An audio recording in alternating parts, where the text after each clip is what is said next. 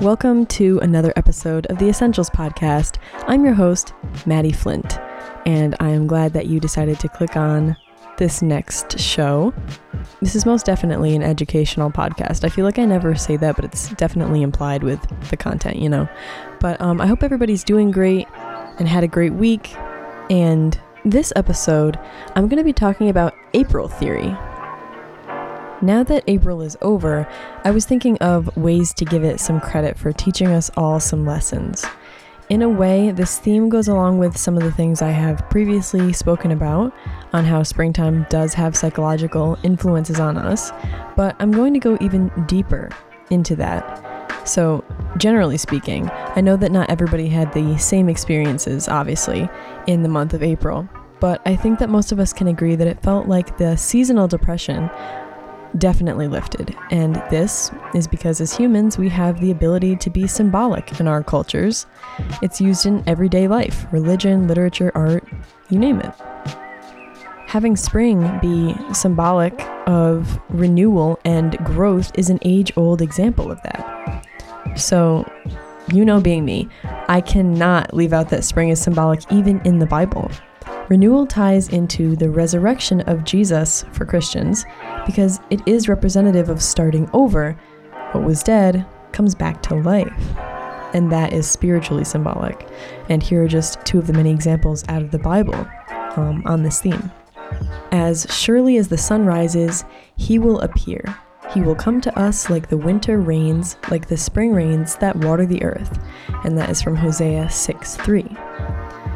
And then we have, let my teaching fall like rain and my words descend like dew, like showers on new grass, like abundant rain on tender plants. Deuteronomy 32:2. So obviously, spring being used as a sign of spiritual nourishment, refreshment, and starting over has definitely been around for a little while. So what is April theory exactly, and why is it coming to us as a new idea? TikTok's April theory, yes, this came from TikTok, claims that the start of the new month, which also coincides with the start of spring and daylight savings, will bring happiness, new energy, new passions, and better mental health as people say goodbye to the darker months of winter. PopBuzz.com says, one TikToker further explains the whole thing, adding, April theory can be real if you make it. I think it helps if you're in the northern hemisphere, but go get that happiness. This doesn't mean your relationships will end. It doesn't mean to forget your goals. It means build on those things in the best way for you. Okay, so this is trending on TikTok right now, and people are talking about whether or not the theory is real. So the deal with it is that it's a manifestation theory, which are commonly found on social media, especially nowadays. People are saying they feel so much better and all this. But it totally makes sense why. So I actually want to pull the manifestation part out of it and then take a look at it again. Of course people feel better. Really, it has nothing to do with manifesting anything. And before I move on to that portion, I do want to kind of go back to what I was saying before about the symbolism. And the reason that we all feel better during spring isn't solely because of symbolism. That's just one of the major reasons why it's so indicative of feeling better, is that in humanity, we happen to use symbolism all the time. So it does play a big role, but it's not the only reason why we feel better in the spring. Okay, so now going back to what I was saying about how people really do feel better in the spring, regardless of manifestations. Seasonal affective disorder does have major mood effects on people all winter, mainly January, February, and March months, but everything turns around in the spring.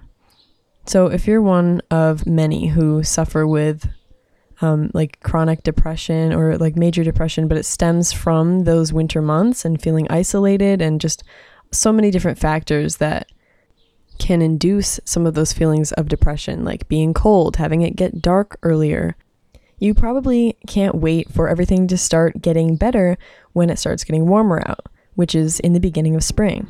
So you may find that all of those depression symptoms kind of just fade away. So let's take a look at warm weather and see what that does for us. Psychiatrists, biomedical researchers, and other health experts often talk about how weather and mood are connected. And there are numerous articles out there to read on the topic, and I think it's so interesting. So we get a sun-induced mood boost, and we are able to engage in more boosting activities as well. People tend to exercise more because it's brighter and warmer. And exercise, even like 10 minutes a day, can have some pretty significant effects on our health. And yes, you can go to the gym all year long, but being outside, running, walking, biking, jogging, hiking, swimming, etc., it feels so different, more fulfilling and refreshing even. At least to me they do. Running on a treadmill is so different from running outside with new views and fresh air and birds and grass and dirt, you know? So with that, we're already spending more time in nature. And other ways that we do this in the spring is by gardening or hanging at the park with friends and families, or being out in your own backyard, having picnics, cooking outside, camping, fishing, going to spring markets, and dining outdoors at cafes and restaurants.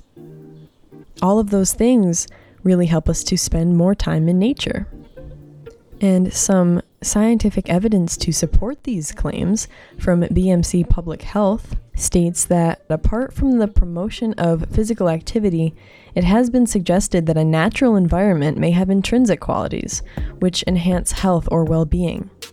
So there are various theories that have been proposed to explain those potential direct effects of nature. And one, for example, proposes that nature provides the particular environmental stimuli to allow restoration from attention fatigue, which occurs during the performance of cognitive tasks that require prolonged maintenance of directed attention. Now, just to give you some neuropsychological background, directed attention is the allocation of attention in a directed manner to perform something specific or focus selectively in a sustained way on something. So when you are engaging in directed attention, you are using specific attention mechanisms of the brain which handle incoming distractions while maintaining focus on a specific task. So there's always competition from other stimuli that can cause a shift in focus, and that can be a lot. So a lot of people can get fatigued from that. So back to the article that it was talking about how this fatigue can happen after prolonged maintenance of that kind of directed attention.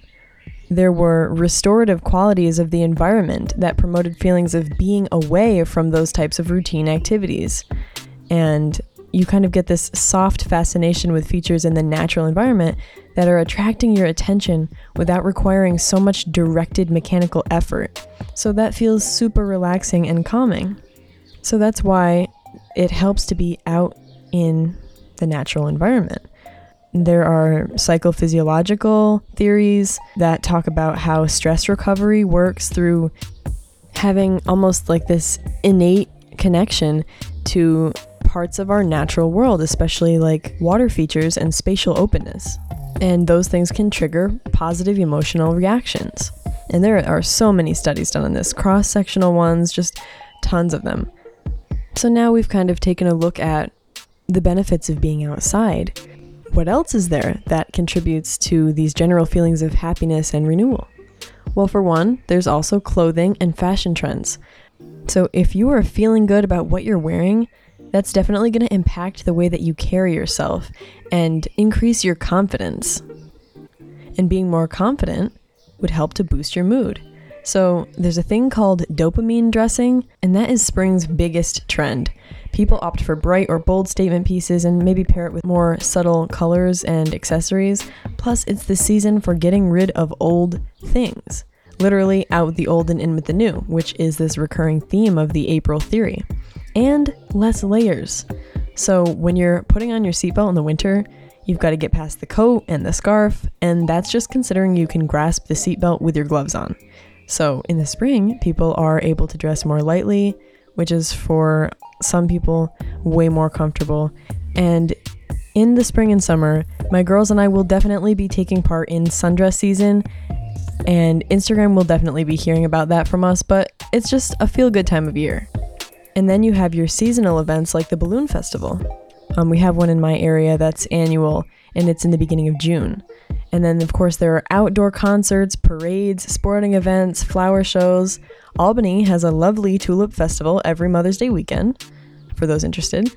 And then, for those of you who thoroughly enjoy socialization, spring is the opening season for that too. I think it's way more relaxed to have gatherings outdoors on a late spring evening than it is to have an enclosed, winter indoor party. Spring really is the light at the end of the tunnel, and it gives us a reminder of the things that summer has in store for us.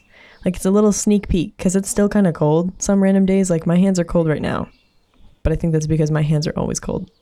But overall, people are treating this new theory like it's a conspiracy, and I think the hesitation or the skepticism kind of stems from the fact that it's a manifestation theory that people are jumping on board with.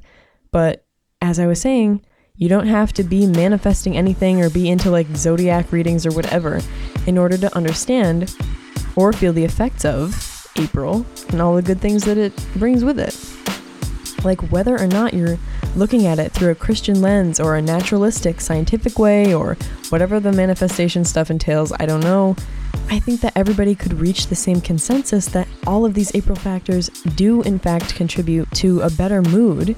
And a better mood leads to increased productivity, problem-solving skills, creativity, and a higher likeliness to want to maintain good mental and physical health. So with all of this being said, April theory has kind of nudged a sense of assurance and eagerness in those who have been struggling during the cold winter months, and reminds us that we can start over. We can make things new again. We can replenish our souls and rejuvenate our lifestyles and welcome this beautiful rebirth that we get to witness. And the Song of Solomon 2:11-12 says that, "For behold, the winter is past, the rain is over and gone. The flowers appear on the earth, the time of singing has come, and the voice of the turtle dove is heard in our land." So with that, I'm going to conclude this episode of The Essentials. I hope you guys enjoyed it or learned something new. Either way, thanks for the listen. I always appreciate it. And while you're here, be sure to check out all the other great podcasts that are also here on the BMG network.